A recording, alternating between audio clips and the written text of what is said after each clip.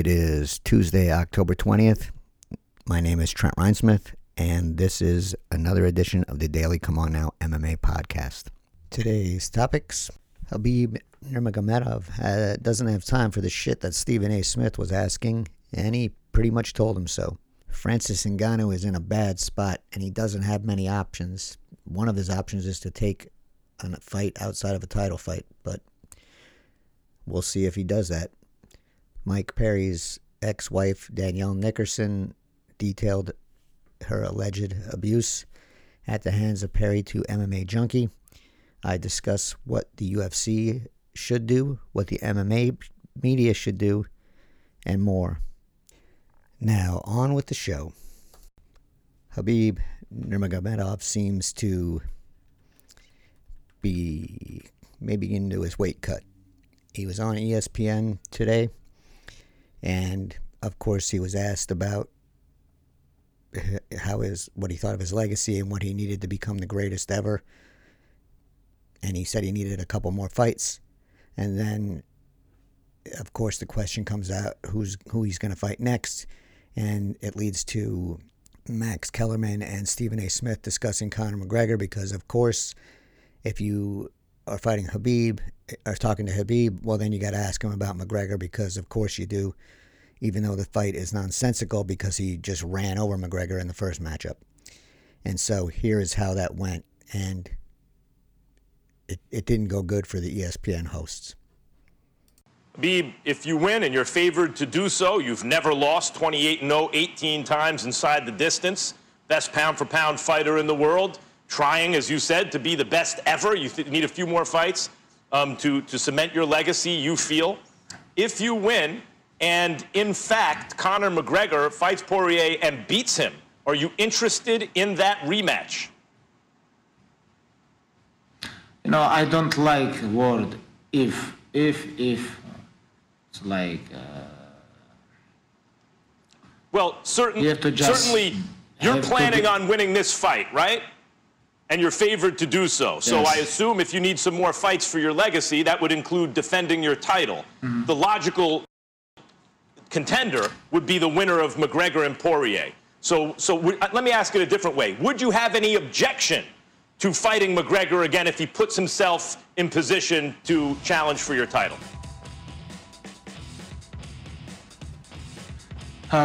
You know, about both of them, I finished both of them and finished in a dominant position, you know, with dominant performance. And I'm not interested on both of these guys because I need something new. I need something new blood, new energy, you know. Like Justin Gaethje give me new motivation, you know. He's real deal. Right now he is interim champ. He's a very tough guy. And if I think about both Dustin and Conor, they don't give me good energy. They don't give me motivation. Fight for what? For what? For my legacy? I already put these guys on my desk, you know. I already beat them. Everything finished with these guys, you know. I need someone. I understand you need somebody new. I totally get that. But a lot of times, particularly in the fight game, you talk about giving the people what they want to see. One of the things that I said last week talking about you, sir, was that you really, really don't want to fight somebody like Conor McGregor again, primarily because you don't like him. And you think fighting him again gives him attention that you don't believe he deserves. How accurate is that? Right now, even I don't want to talk about this shit. If you're looking for a way to cut the conversation off, just follow the lead of Khabib Nurmagomedov because he just cut Stephen A. Smith off. So I guess Smith got his answer.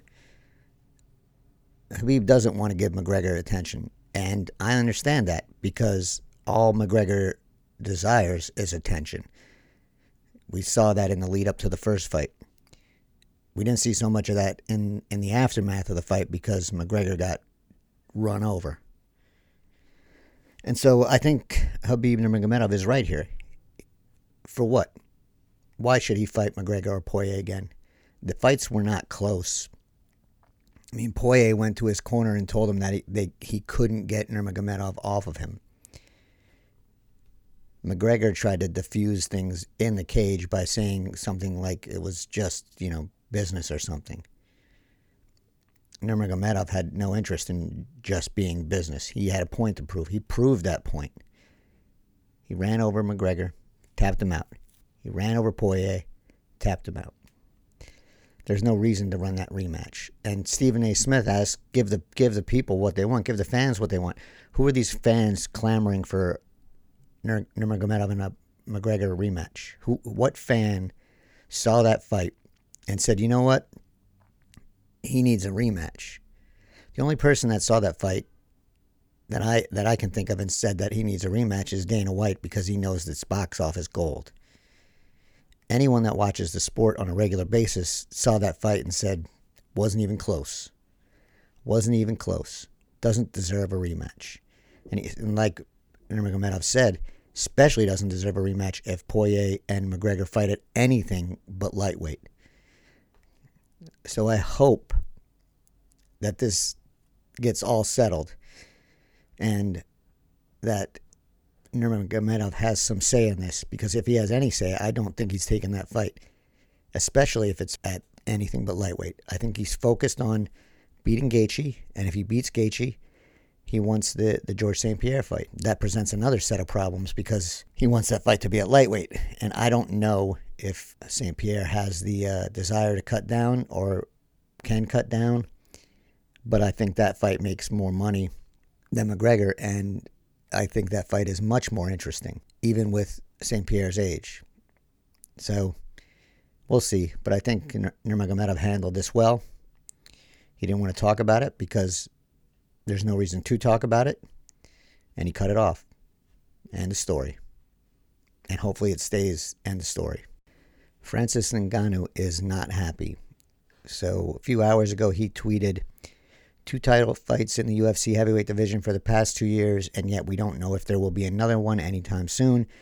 Contenders have to fight for something, and then hashtag this is sucks. And then he followed that up. Apparently Stipe is out until March. If I have to wait until then, it'll be almost another year between fights. And then the most recent tweet, I fought once for 20 seconds in the last 16 months. And again, this is sucks. So Ngannou is in a terrible spot here. Terrible. If Miocic is out till March, that sucks. You can't strip him. Well, you shouldn't strip him. We know the UFC is not his. They're not fans of his. But I don't think he strips Stipe Miocic because he's out until March. But then this is kind of the same situation that Leon Edwards finds himself in. Could Ngannou take another fight? Yes. Will he take another fight? By the sounds of things, no. And so I'm not going to be surprised if the UFC doesn't turn this around and put it on Ngannou.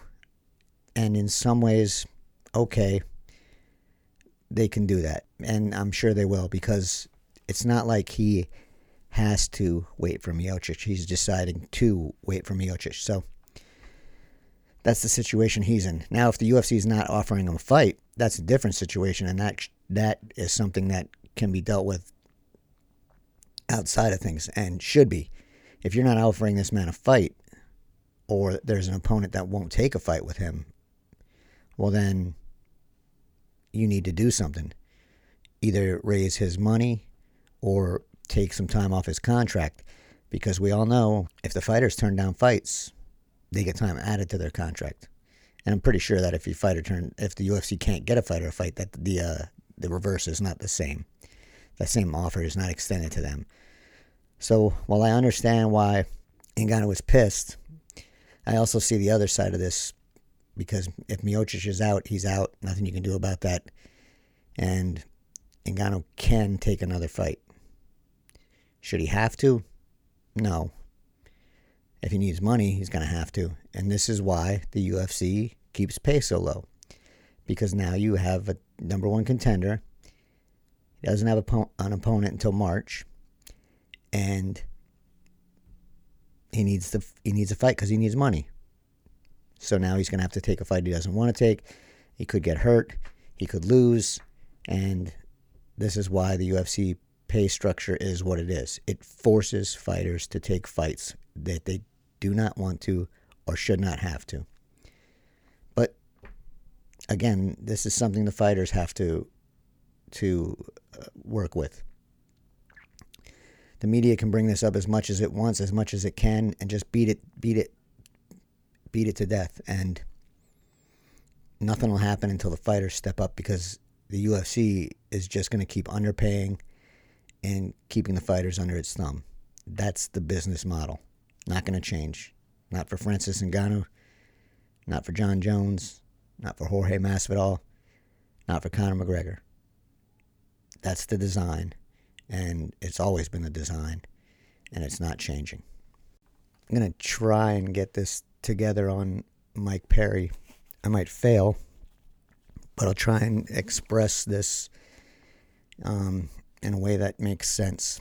So we found out today that Mike Perry's ex-wife, Danielle Nickerson, talked to MMA Junkie about the abuse, verbal and physical, that she went through when she was married to Perry.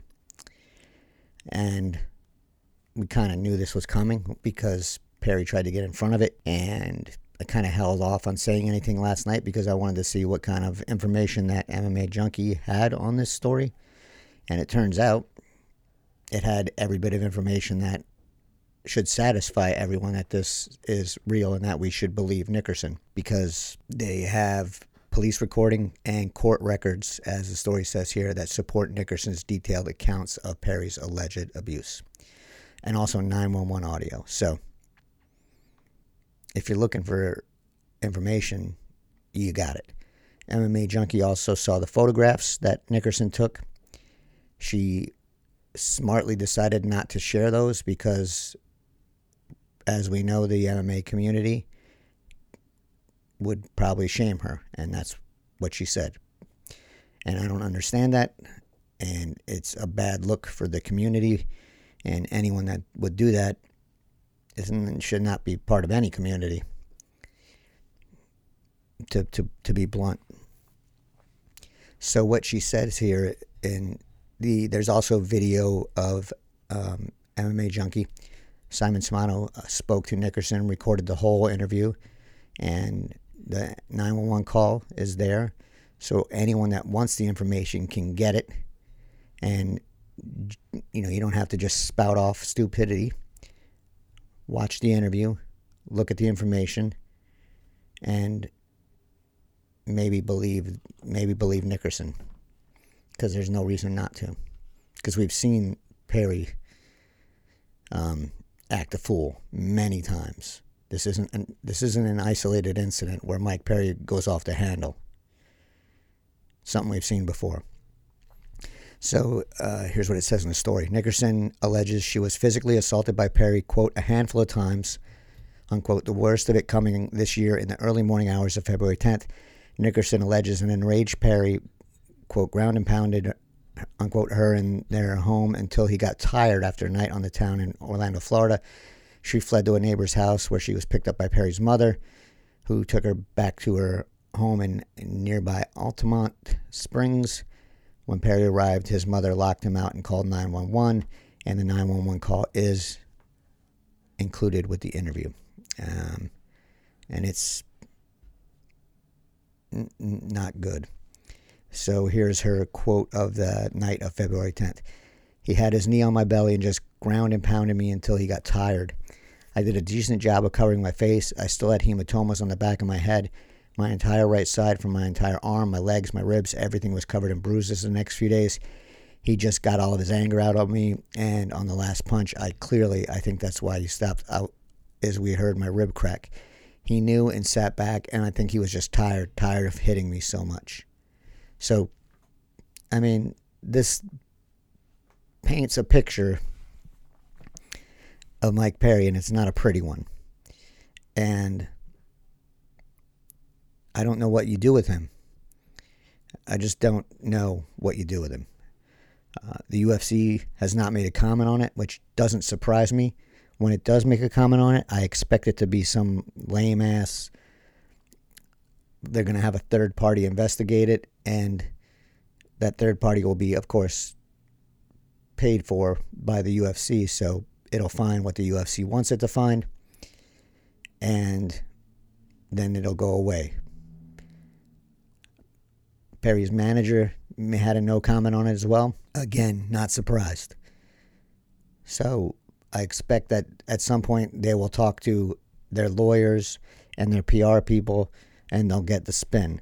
Will Dana White shame Nickerson? Probably. He's done it before. He's tried to victim shame in more than one case. And when it turned out that what he said wasn't accurate, well, then he just shut up about it and forgot about it because he's, just a bullshit artist. And if you need a example, it was when the John Jones strip bar incident took place, and White said that he saw the video and it doesn't look good for the girl. And then Jones settled out of court. So you don't settle if you're so innocent and it looked bad for someone else. If it looks so bad, you take that to court. So White has a history of victim blaming and victim shaming, so don't be surprised if that happens. Don't be surprised. What I would like to see probably, rightfully, I don't know what to do here. I would like to see Perry released, and I would like to see Greg Hardy released, and I would like to see Anthony Johnson not re-signed, because all of these men have domestic abuse on their records. But is any of that going to happen? 99% sure none of that's going to happen. The UFC will investigate this with their third party, will say they found no malfeasance, and Mike Perry will be fighting Robbie Lawler in November. That's what I think is going to happen. Anything else happens, I'll be incredibly surprised. The only reason something could happen is because Perry is not a moneymaker like some of the other folks were. I don't know why Greg Hardy's there. He should have never been signed. He's not a moneymaker. Anthony Johnson will make money. Perry, maybe some. But I think Perry, with his actions over the past few years and his, just hitting random people for no reason, makes him a little more expendable in the eyes of the fans and of the UFC. So there's a chance he could be released. It's a slim chance. And this is all, goes back to a few years ago when White said that you never come back from laying your hands on a woman. And then he signed Greg Hardy. And then he was going to re-sign Anthony Johnson. And you can go down the list. There's many a UFC fighter that has a domestic abuse or a domestic violence charge on their record. And they have either fought for the UFC or are fighting for the UFC.